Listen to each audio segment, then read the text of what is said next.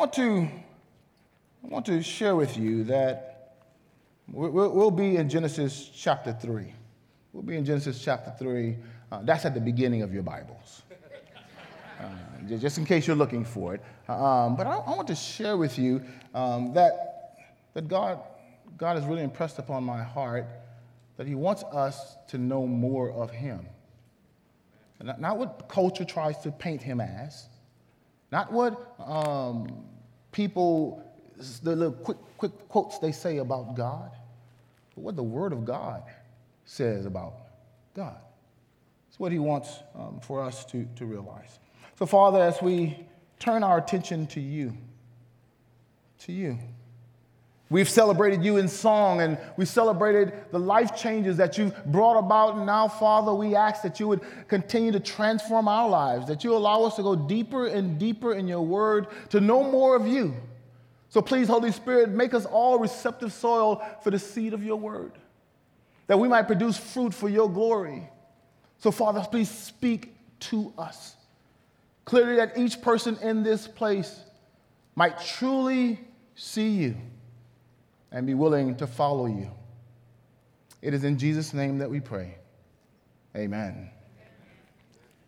It was around 1687 when Isaac Newton, any of you heard of Isaac Newton? Do they still teach that in history? Okay, I got a few people here. Isaac Newton, that famed mathematician, that physicist, in his work, Mathematical Principles of Natural Philosophy, he offered these laws, Kimberly, that many of us know of. I mean, you may have not known it came from Isaac Newton, but you heard of these laws before, particularly his third law of motion. For every action, there is an equal and opposite reaction. For every action, there is an equal and opposite reaction. In other words, let me put it this way. For every choice, there's a consequence. If it's a positive choice, then you'll get positive consequences. If it's a negative choice, then you'll get, in return, negative consequences. Okay, you hadn't heard it this way. Well, it depends on the generation you come from. Let me see if I can paint it this way. What goes around, you with me now, comes around. It comes back around. The Bible teaches you reap what you sow. So choices have consequences, and as a result of choices that were made in the beginning, we are still experiencing the consequences today. For God made a choice to create in Genesis chapter 1, where God created the heavens and the earth, and he created all there is to survey. In chapter 2, he goes into detail of how he created humanity. He created man and woman in his image. He created them. Their names were Adam and Eve. And he placed Adam and Eve in paradise. I mean, truly, everything that they had need of was supplied to them, for they had every tree that they could eat from with the exception of one. God had given Adam an assignment to make a choice to name all of the creatures that God had created, and he made those choices. But then evil began to be entertained as evil personified as a serpent. The devil came and began to dialogue with them. And after that dialogue, they made a choice. They made a choice to be their own gods. They made a choice to choose what was pleasing in their eyes. For the serpent said to them that their eyes would be made open and they would be like God. And when they made a choice, that choice came with significant consequences. For in that moment, when Adam and Eve sinned before God, it ushered in to creation pain and suffering. It's right there. right there in your Bibles. If you look with me in that 3rd chapter, if you look closely, we'll look at the 15th verse. We're going to begin at the 15th verse where God is speaking. He's speaking to Eve first, and look at the word of God, for he says, I will put enmity between you, the serpent, and the woman, and between your offspring and her offspring. He will bruise your head. He's speaking to the serpent. He will bruise your head, and you shall bruise his heel. Verse 16, to the woman, God said, I will surely multiply your pain in childbearing, and in pain you shall bring forth children. Your desire shall be contrary to your husband, but he shall rule over you. And to Adam, God says, because you have listened to the voice of your wife and have eaten of the tree of which I commanded you, you shall not eat. Cursed is the ground because of you. Because of you. In pain you shall eat of it all the days of your life. Thorns and thistles it shall bring forth for you, and you shall eat the plants of the field. By the sweat of your face you shall eat bread till you return to the ground, for out of which you were taken, for you are dust, and to dust you shall return. This is the first mention of pain being ushered in to creation. And it was a result of a choice. I know there are many times when we question, why is this permitted? Why is there so much pain? Why is there so much evil in the world? Why is there so much suffering? Understand that our suffering, our pain, is linked to a consequence. Evil is the absence of good. So just like darkness is the absence of light, evil is the absence of good. And when evil is in the heart of man, it creates and causes suffering. So the first lesson we want to understand is that suffering is a result of sin. Suffering is a result of a choice that had been made. And anytime you find yourself there, it's important that you seek God. Anytime you find yourself experiencing suffering, seek God, because God is the only one who could do something about what you're going through. Wait, let me check. Has anyone ever suffered before? Has anyone ever experienced a painful experience? A personal loss, grief that comes upon you unexpectedly, sickness and disease. Have you experienced it? All of us have, because secondly, suffering is universal. It doesn't matter your age or your stage in life. If you live long enough, you will experience some form, some type of suffering. And you'll be challenged by the suffering that you go through. Because suffering is experienced by everyone. Job, in his 14th chapter, he said, man who is born of a woman is a few days, and then full of trouble. Suffering does not discriminate. And we all experience it. But what do we do when we experience it?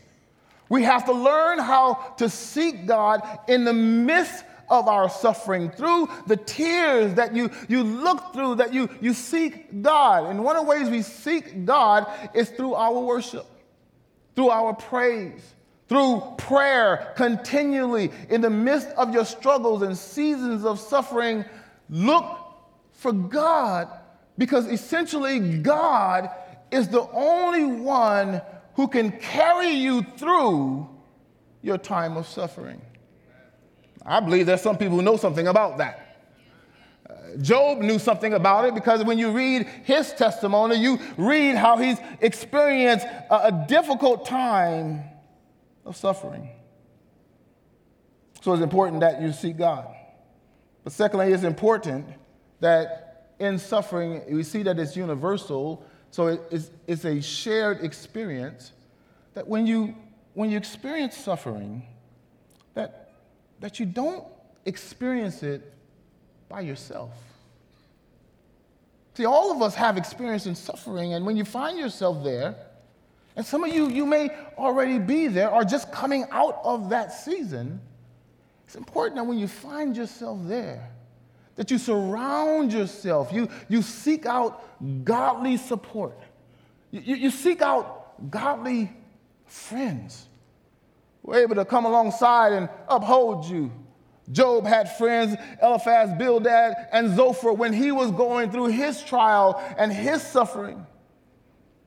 And from Job to Jesus, our Savior, even Jesus Christ had friends around him, Peter, James, and John, when he was in his most agonizing point in the Garden of Gethsemane.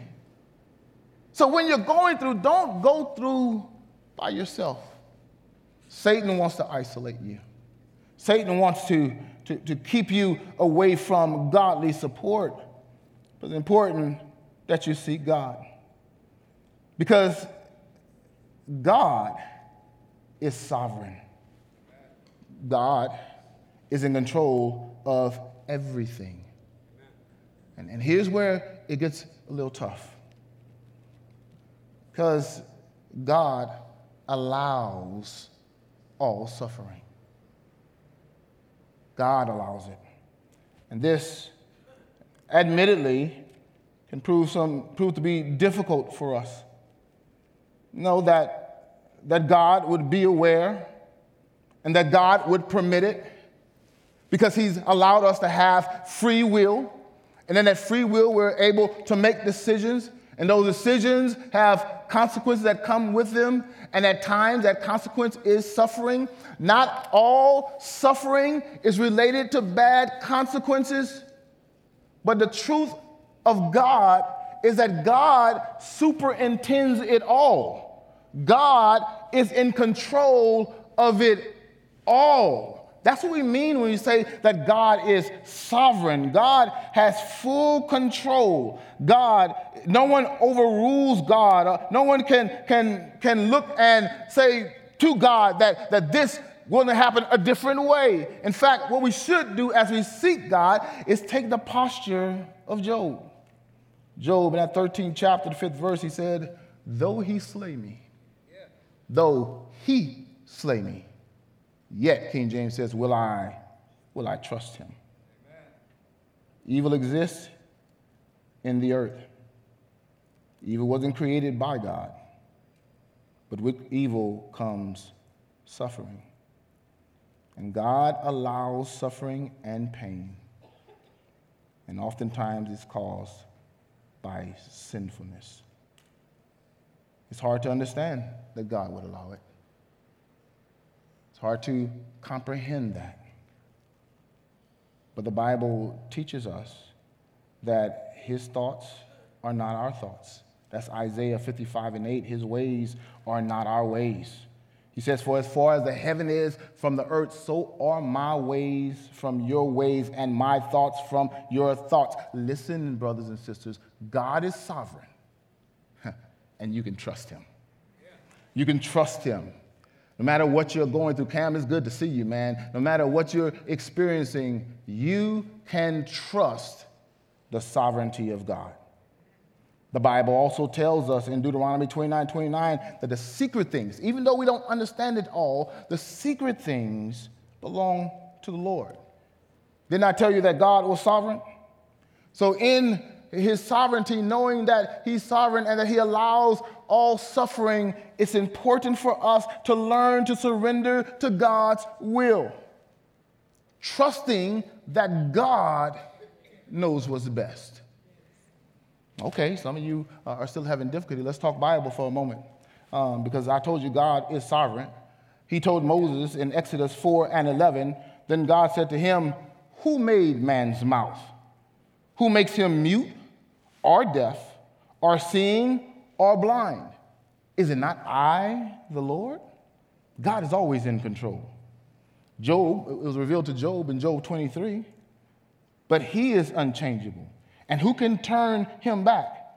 What he desires, that he does. What God desires is what he does. The psalmist said it this way about God in Psalm 103:19. The Lord has established his throne in the heavens, and his kingdom rules over all. Psalm 115:3. Our God is in heaven, and he does all that he pleases. Isaiah 4, I'm not talking about the God that other people try to picture out there. I'm talking about the true and the living God. Isaiah, he says, I am the Lord, and there is no other. Beside me, there is no God. I equip you, though you do not know me. The people may know from the rising of the sun and from the west that there is none beside me. I am the Lord, and there is no other. I form light and create darkness. I make well-being and create calamity. I am the Lord who does all these things. Lamentations, I'll end there, 3rd chapter, 37 verse. Who has spoken, and it came to pass, unless the Lord has commanded it? Is it not from his mouth that the Most High, that good and bad comes? Evil doesn't control God. God controls even the devil, because the devil himself is a pawn in the master's hands. I have some chess players in there. I'm just trying to let you know that God knows what he's doing. Would you just go and encourage somebody and just tell them God knows what he's doing? That's even if we don't know what God is doing, which oftentimes, Jim, we don't know what God is doing, but that doesn't mean God doesn't know what he is doing. He is sovereign, and in the moments of our suffering and pain, he is asking the question, will you trust me? When things don't go as planned, will you trust me? When you are faced with unsurmountable odds that are greater than you, will you trust me? We often ask why. Why me? Why am I going through this? And that's a human response. You're not the only one who asks why. Jeremiah asks why. Job asks why. Even Jesus, our Savior, declared from the cross, why have you forsaken me? It's a natural response. But I wonder oftentimes that if God fully revealed what he was doing or why he was doing it, I'm not sure it would make much difference in our thought and our thinking, because you'll still go through what he deems for you to go through. But it's important that you trust him. And as you're going through, that you surrender to his will. That you fully give yourself. Like Paul did in 2 Corinthians, the 12th chapter, where he says, so to keep from becoming conceited, because of the surpassing greatness of the revelation, a thorn was given to me. It's in my flesh, a messenger of Satan to harass me, to keep me from becoming conceited. He says 3 times, don't miss this. This is the Apostle Paul. This is Paul who has written most of the epistles in the New Testament. He says 3 times I've prayed to him. This is Paul who prayed for people when they were dead and they were resurrected. This is Paul who prayed and people were healed, but he prays to God 3 times and he says, 3 times I prayed that he would remove this from me, but God replied, my grace is sufficient.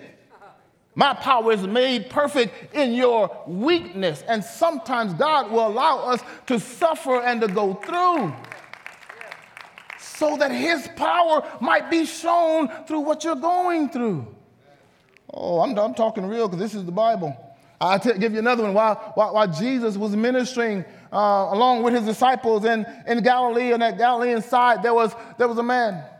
There was a man there who had acute hearing, where he could hear very well. His sense of smell was very good. He was able to listen intently, but he was never able to see. In fact, John records that he was born that way. He was born blind. And when the disciples saw him, they said to Christ, Muhammad, they said, who sinned? This man or his parents that he was born blind. That's John 9, 1 through 7. And Jesus replied, no one. It was not that this man sinned or his parents, but that the works of God might be displayed in him. God uses all suffering. And I want to talk real to you because, like I said, some of you may be suffering now. Those listening at home, you may be going through a season of suffering. Or you may be trying to understand why you had to go through a season of pain and suffering. It could be that God wants to use what you go through. So the man, Jesus made a medicinal element with spit on the ground, anoints the man's eyes. He goes to the pool, he washes, and he comes back seeing. But when the question was asked, why was he born blind? One translation says he was born this way so that God would be glorified. I'm just trying to tell you. So why? There are times God is allowing you to go through to equip you to help others while they go through. That's really in 1 Corinthians, the 4th chapter. Because the Word of God says, blessed be the God and Father of the Lord Jesus Christ, the Father of mercies, and the God of all comfort, who comforts us in all our affliction, so that we may be able to comfort those who are in any affliction with the comfort with which we ourselves are comforted by God. For as we share abundantly in Christ's suffering, so through Christ we share abundantly in his comfort too. Suffering is everywhere. Pain is all around us. But I wonder. In fact, listen, anybody ever read the newspaper? Do people still do that? Okay, when I was younger, there was one section of the newspaper I'd always go to. I'd pass the front page, I'd go past the Chronicles, past all the obituary section. I'd pass all that up. And I'd rush to the back of the newspaper, particularly on Sunday, because back there were the comics. I love comics. You can find so much truth in comics. In fact, there is one that I want to show you. I want you to see it. Here's a comic here. Two like bird-like turtles are sitting under a tree, but they're having a conversation. And one says, sometimes I'd like to ask God why he allows poverty, famine, and injustice when he could do something about it. His friend says, well, what's stopping you? Look at his response. I'm afraid God might ask me the same question. Because God has responded to pain and suffering and evil in the world. He has responded because he calls his church to stand as his body and do something about it. So when we go on mission trips to Colombia, we're doing something about it. When we are dressing, our ladies on mission are dressing little girls who without it wouldn't have any clothing, we're doing something about it. When we're feeding the community through our food distribution that takes place every week since the beginning of COVID, we're doing something about it.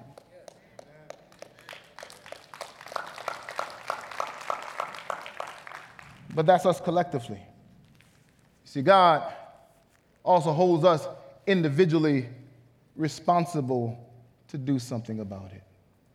Let me read to you what he said in Matthew 25, verse 34 through 45. He's speaking about that day of judgment. He says, then the king will say to those on his right, come, you who are blessed by my Father, inherit the kingdom prepared for you from the foundation of the world. For I was hungry, and you gave me food. I was thirsty, and you gave me drink. I was a stranger, and you welcomed me in. Jesus says, I was naked, and you clothed me. And I was sick, and you visited me. I was in prison, and you came to me. Then the righteous will answer him, saying, Lord, when did we see you hungry and feed you, or thirsty and give you drink? Or when did we see you a stranger and welcomed you in, or naked and clothed you? Or when did we see you sick or in prison and visited you?' And the king will answer them, 'Truly I say to you, as you did to one of the least of these, you've done to me.'" Amen. We are called to make a difference. We are commissioned by God, empowered by God, that even while you are experiencing suffering, that you still serve God. Because get this, sometimes God will allow you to suffer, to be in places where other people are suffering, so that they can see how God can empower you during a season of suffering, that you could turn around and empower them. Yeah. I hope you get this, because there's another side of what he said. Christ said, "But then he will say to those on his left, 'Depart from me, you cursed, into the eternal fire prepared for the devil and his angels. For I was hungry, and you gave me no food. I was thirsty, and you gave me no drink. I was a stranger, and you did not welcome me. I was naked, and you did not clothe me. I was sick and in prison, and you did not visit me.' Then they also will answer, saying, 'Lord, when did we see you hungry, and when did we see you thirsty, or a stranger, or naked, or in prison, and did not minister you?' He says unto them, 'Truly I say to you, as you did not do it to the least of these, you did not do it to me.'" See, God uses all suffering. We may not see it, but we can trust him. And so even in your suffering, learn to serve with joy. James 1 says, "Count it all joy." All joy? Yeah, when you're going through suffering. May your suffering remind you of the suffering of Christ. Because no suffering we endure will ever surpass the suffering Christ endured for our sakes. As you are going through, we often contemplate on those things we do not know. I want to encourage you to concentrate on what you do know about God. That God will help you in your time of need. That God will love you unconditionally. That God will never depart from you, for Christ said, "I'll never leave you, nor will I forsake you." Focus on what you do know, that God has been faithful. That he demonstrated his love toward us, that even while we were yet sinners, Christ died for us. He suffered and he bled for us. So I want you to remember as you're going through to trust God. Like Romans 8:28, and we know that those who love God, all things work together for the good. That you trust God. To know that there's nothing that shall separate you from the love of God. And as you suffer and you seek God, or help others seek God as they are suffering. As you understand suffering is universal and God allows all suffering, surrender to God's will. And trust God to use even your seasons of suffering, that you might be able to serve with joy, because we have a Savior who understands. Two last passages I want to bring to your attention. Hebrews chapter 4, verse 14 says, "Since then we have a great high priest who has passed through the heavens, Jesus, the Son of God." Here it is. "Let us hold fast our confession. For we do not have a high priest who is unable to sympathize with our weaknesses, but one who in every respect was tempted. But in his temptation he was without sin. Let us then with confidence draw near to the throne of grace, that we may receive mercy and find grace and help in our times of need." Later on, the author says in that 12th chapter, "Looking to Jesus." I like King James, the author and the finisher. ESV says, "The founder and the perfecter of our faith, who for the joy that was set before him endured the cross, despised the shame, and is seated at the right hand of the Father. And before he left to go to heaven, he told those disciples and all the believers who were around the table and forevermore, he said, remember me. Remember, even as you're going through, remember God's love for you. That God himself would clothe himself in human flesh. That God himself would pay the penalty for our wrongdoings, our sin, because the wages of sin is death. But the gift of God, the consequence of sin is death. But the gift of God is eternal life. And when you come to God believing Christ Jesus, you too will have eternal life. Because our Savior gave his life for us. Oh, but he didn't stay dead. Because on that third day, he got up. He resurrected. So we don't serve a dead God. We serve the living God.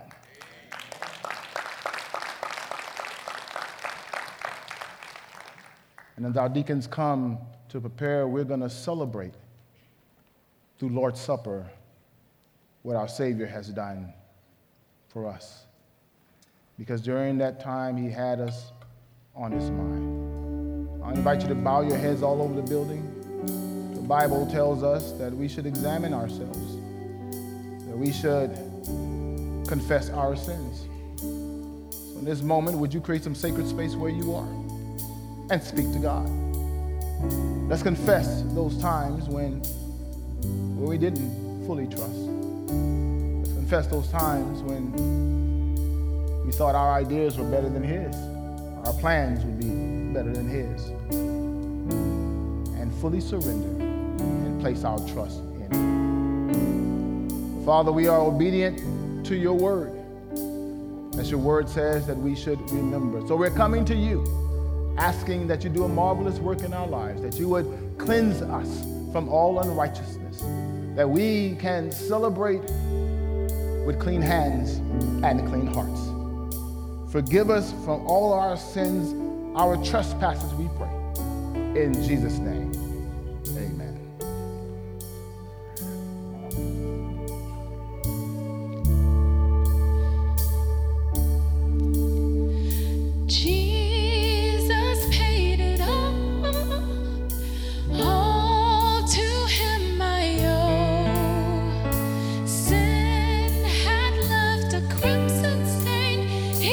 Washed it white as snow.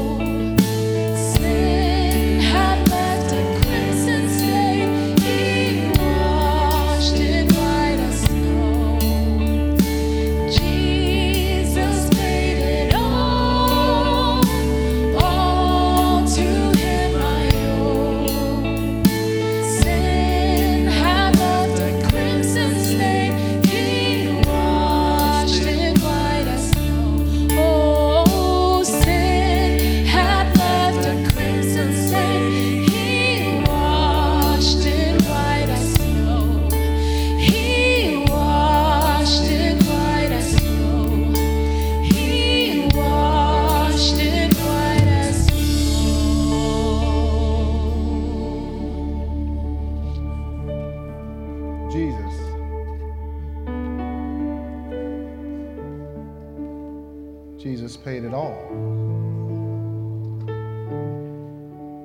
There's a personal response to that. All to him I owe. Sin had stained our souls.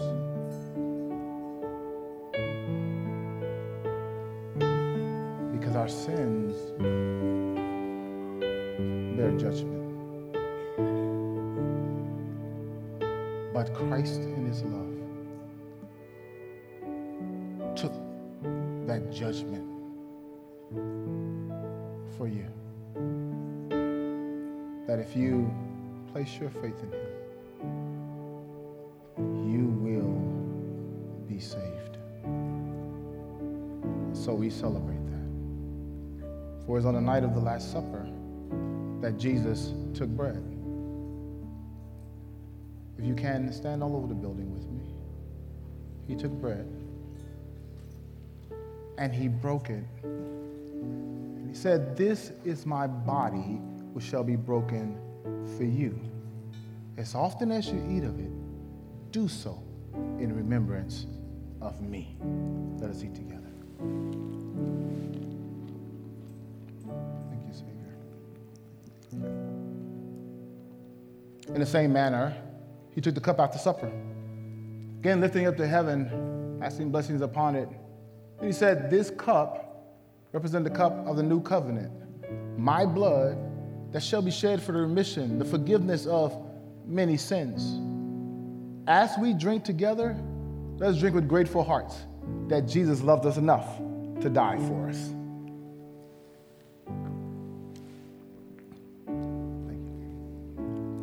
For as often as you eat of the bread and you drink of the cup, you show forth the Lord's death until he comes. And here's the good news. He is coming again. And he's coming for his church. And if you desire to be a part of his church, he's coming for you, that you might be where he is eternally. Our deacons are standing here because they are willing to pray with you, pray for you. If you are in need of any prayer requests, we want to honor that. We invite you to come forth. We want to pray with you. We want to also celebrate if God is moving your heart to be a part of his church, this fellowship. We invite you to come forth. We are praying for you. We've been praying for you that you might know God in a very special way. So right now, would you come in prayer? You come in response. Listen, you may have turned your back on the church. You may have been hurt by something that happened, but God wants you to come back. So if you've turned away, know that he is welcoming you, that he has his arms wide open saying, come to me. And if you're in that season of suffering, know that God cares for you. The Bible tells us in 1 Peter, cast all your cares upon him, for he cares for you. So Father, we thank you so much for this blessed privilege you've given us to worship you. Thank you for being with us in every season of our lives. Thank you that we can look to you and know that you are not far. As we place our trust in you, help us that we might help others, that we might be your hands and your feet, and help others as they too go through. Is our prayer in Jesus' name. Amen. Thank you for joining us online. We hope today's experience encouraged and challenged you. At Champion Forest, we are passionate about all kinds of people coming to know God, to grow in their relationship with him and others, and then to go out and make a difference in the world. We would love the opportunity to talk and pray with you. To connect with us, just go to championforest.org/connect. And hey, of course, we can't wait to welcome you on campus in person on one of our locations. We'll see you soon.